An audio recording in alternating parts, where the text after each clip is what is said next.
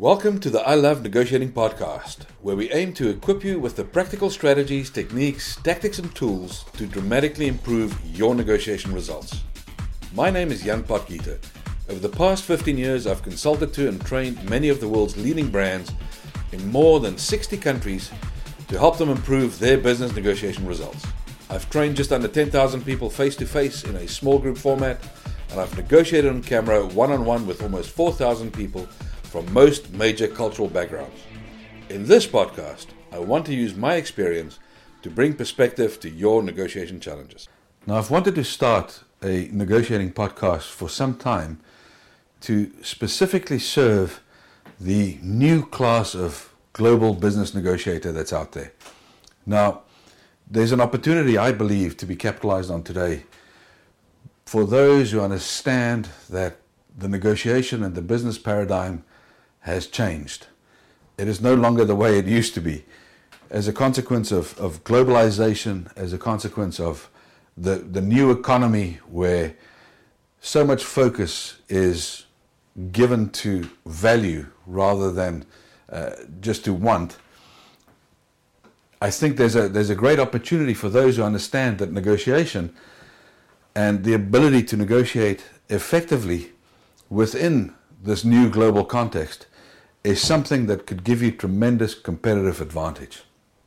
Now, I've wanted to start this I Love Negotiating podcast for probably the last 2 years to specifically serve this new community of global business negotiator who realize that things have changed, that we can capitalize on the opportunity to gain more by harnessing the latest research to look at the application of best practices that work not only in a monocultural environment, but that is effective in this global world that we live in today.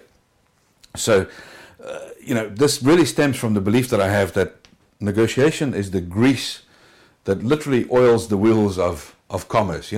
Negotiation is only really a specialized form of communication.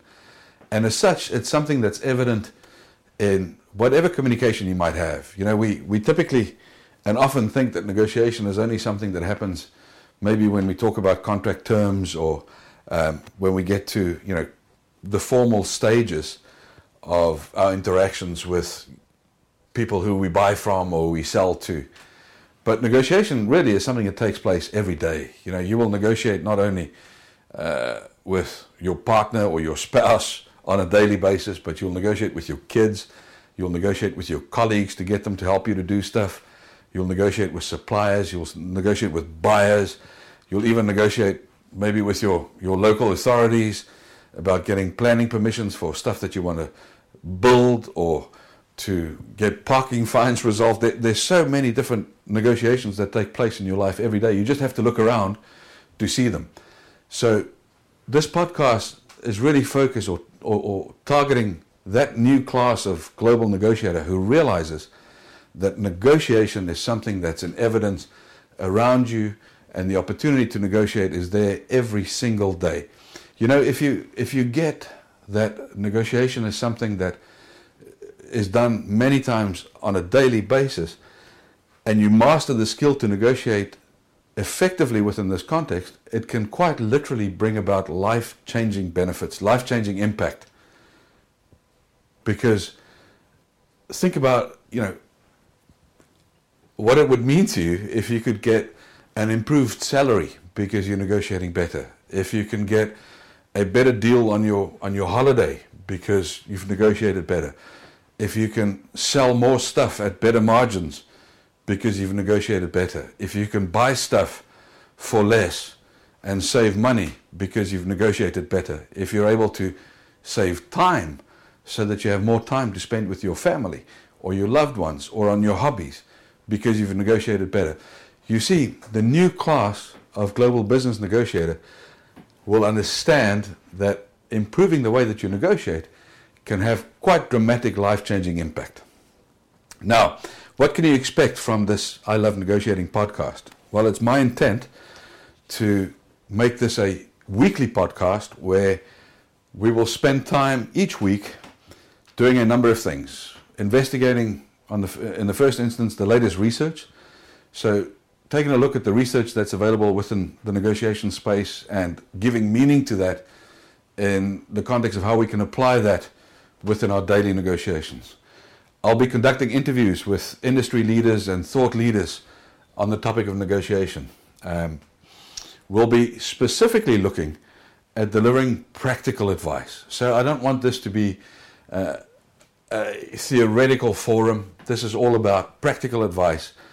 And if you're in small business, if you're a salesperson, if you're a professional buyer, if you're an executive in a large enterprise, if you're a manager within a business, if you're involved in mergers and acquisitions or project-based negotiation, this forum is for you. In fact, it's for anyone who finds himself negotiating within an organizational context. So the minute you represent an organization, be it a company or be it a non-profit organization or a governmental institution, you're going to find benefit from this forum. It's really targeting those who negotiate within a commercial context. And specifically, what I'd like, the folks that I'd like to become a part of this forum are those who recognize that they're part of this new class of global business negotiator, who recognizes that negotiation has the ability to bring competitive advantage to almost everything that you do. I also want to use this I Love Negotiating podcast as a means to add value to the community in responding to questions and issues and challenges that you may have. And if you go to the ilovenegotiating.com website, you will see that there's a space for you to post some comments. And I would ask that you use that space to also pose your questions and any comments or feedback that you may have on this podcast. So that's ilovenegotiating.com. Now, what I'd like to do in this podcast is I'd like to talk about the 3 negotiation myths that most definitely will end up costing you money. The first is the myth that negotiation is an event rather than a process. The second myth is the myth that to negotiate means to agree with someone. And the third myth I'm going to talk about is this myth that all kinds of negotiation is pretty much the same. So let me start off with the first myth. The myth that negotiation is an event. Now, this is quite a widespread myth. As I've gone around the world, and to date I've had the opportunity to work in 43 different countries and I've trained more than 7,000 people. One of the things that most often present themselves as a myth in the audiences that I've worked with is this notion that negotiation is an event that's distinct or different from the sales process or the buying process or the interaction process. So folks often think that negotiation is something that happens once we've kind of been through the sales process, once we've submitted proposals, etc. Now we're sitting down to discuss the contractual terms. This is when folks typically think that negotiation starts. Or let's say you're buying, you've gone through the process where you've invited tenders and people have submitted their responses, and now you invite your vendors in and you sit down around the table. Typically, folks think that's when the negotiation has started. Or if you're buying or selling a company, you maybe exchange some proposals, some ideas, and then you get down once you've made a kind of in principle decision to proceed, and then negotiations start. Nothing could be further from the truth. Your negotiations start the moment you first make contact with your counterpart. So if you get this, if you understand that your negotiation starts the moment you first get in touch or communicate with your counterpart, then you open up a world of possibility, because then you recognize that there are so many different interactions that you can leverage to influence your counterpart consistently with the achievement of your desired objectives. So, for instance, when you connect with your counterparts the first time, you have the opportunity to frame things. You have the opportunity to use some negotiation best practices in terms of creating scarcity, maybe creating leverage for the traditional kind of concession trading that will follow later on. So what most people think about as the formal negotiation event is really just the concession trading element of the negotiation. So I want to encourage you to step out from the traditional way of looking at negotiation and to see negotiation as a process rather than an event.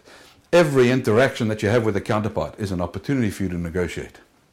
So the new class of global business negotiator will embrace the fact that every opportunity for interaction is an opportunity to negotiate. So don't make the mistake of thinking that negotiation is an event. If you depart from this perspective, very often you will have painted yourself into a corner, and you will really only have one or two courses of action at best available to you as a consequence. So make sure that you don't make the mistake of thinking that negotiation is an event.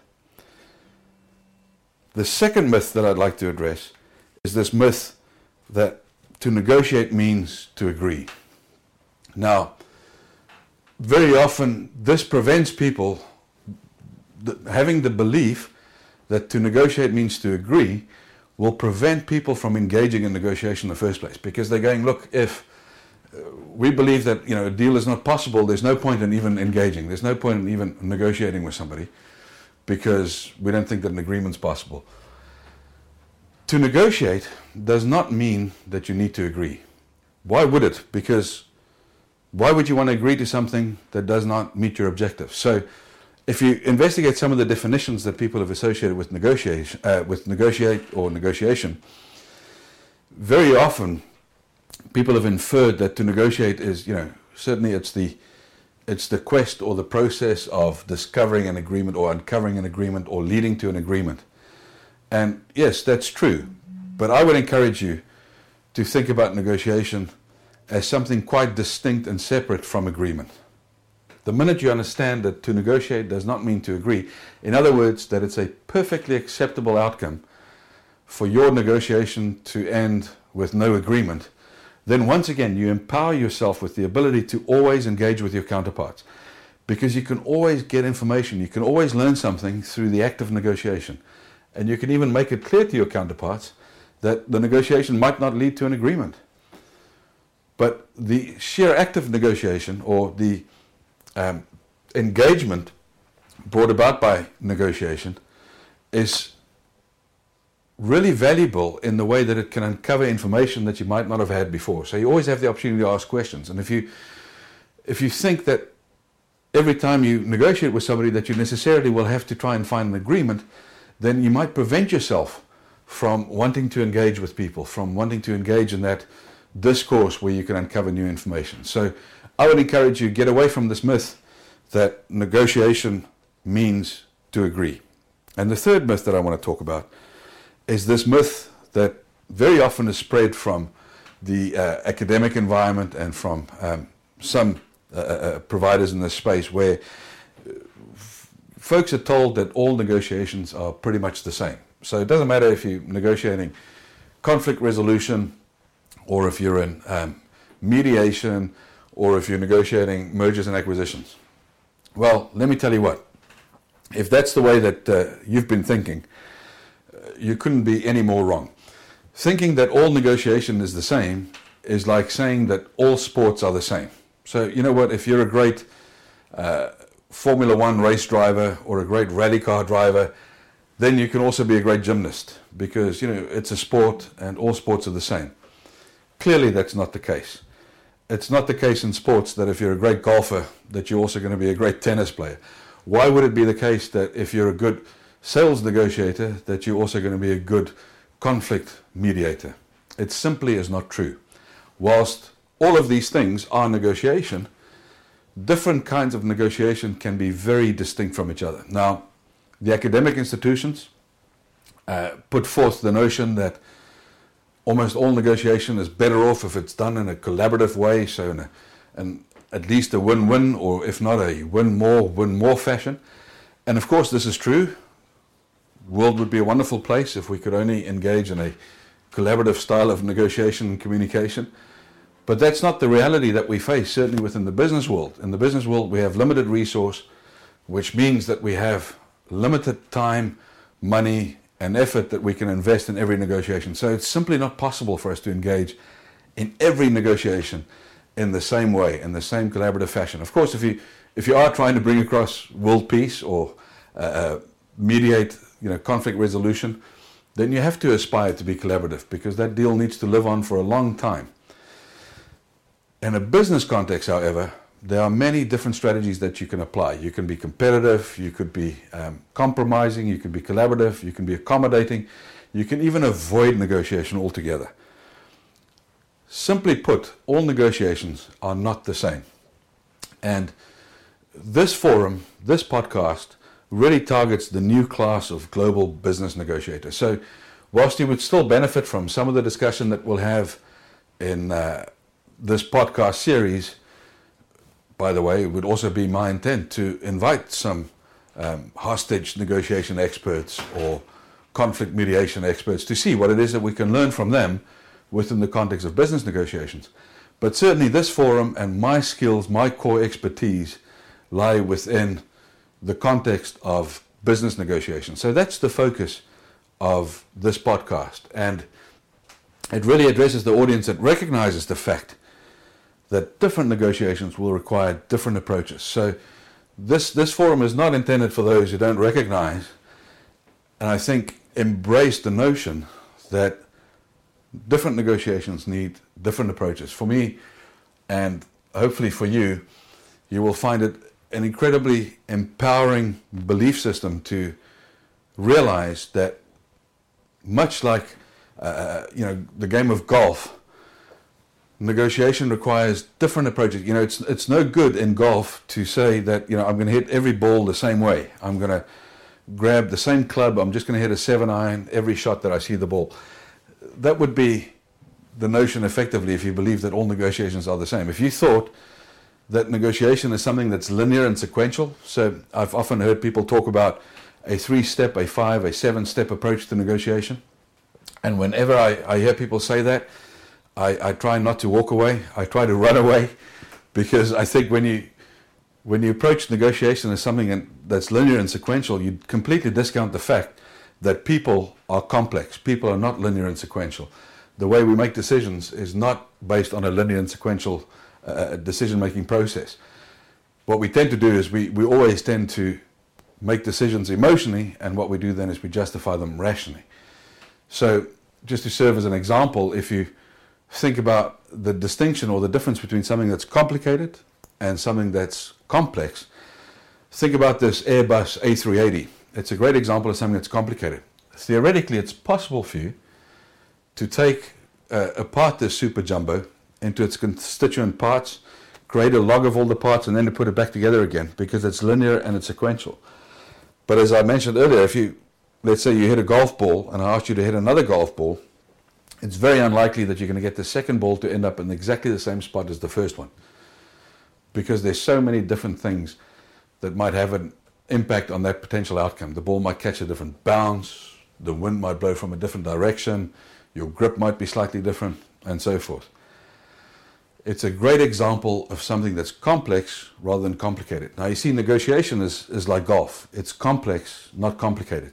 And that's why it means that, or that's why it is that negotiations are not all the same, because it's complex. This means that what you would rather do than follow a 3, 5, 7-step process to every negotiation is you'd rather use a negotiation checklist, if you will, so that you can keep an eye on all the things that you need to consider so as that you can optimize your potential negotiation outcomes rather than slavishly following a set process. And I've worked with some companies where I've seen this in place, where they say, we have a 5 or a 7-step negotiation process, and that's the way we do things. And that works great in a monocultural environment, let's say within the American market or within the British market. But the minute they get to a different market, let's say the Chinese market or the Indian market, all of a sudden they find that their linear process, their linear approach to negotiation falls apart, because it can't deal with the complexity that's brought to the table by different cultures. So please make sure that you forever understand that all negotiations are definitely not made the same and should not be treated the same. So I've spoken about the 3 myths that will most definitely cost you money. We've said that in the first instance, the first myth is that negotiation is a process and not an event. So by understanding that negotiation is a process and not an event, you empower yourself to uncover many different opportunities for negotiation along the way, so that you don't have to wait for this one big event before you start negotiating. Secondly, we've said that to negotiate does not mean to agree. The act of negotiation does not have to lead to agreement. So walking away from a deal, not having reached agreement, is a perfectly acceptable outcome to a negotiation. And thirdly, the third myth that we've exposed there is the fact that all negotiations are definitely not the same and should not be treated in the same way. And what we'll do through the series of podcasts is we'll start examining how, or the different ways, the different strategies, techniques, tactics available to you to approach negotiations in a way that is fit for purpose rather than in a standard way. So that brings me to the last section of this podcast, where I'd like to respond to your questions in future podcasts. But for this first one, what I thought I'd do is I'd respond to one of the most common questions that I get asked from time to time, which is, how do you really uncover what your counterpart wants? How do you find out what the interests of your counterparts are? I guess the blindingly obvious response is that you ask some questions. But it's not just as simple as that. I think what we tend to do when we ask questions of our counterparts is that we tend, in my experience, I see people tend to ask questions from a perspective of validating their own interests rather than really uncovering the counterpart's interests. So instead of saying to your counterpart, what's really important to you, we tend to make sure that we ask questions of them which we would like them to respond positively to in the context of what we want to achieve. So if we think that price is important, we tend to ask our counterpart, listen, so is price important to you? Or we would say, acquisition price is very important in this context, isn't it? Instead of asking an open question and saying to our counterpart, help me to understand what's important to you. What are your top 3 priorities in this deal?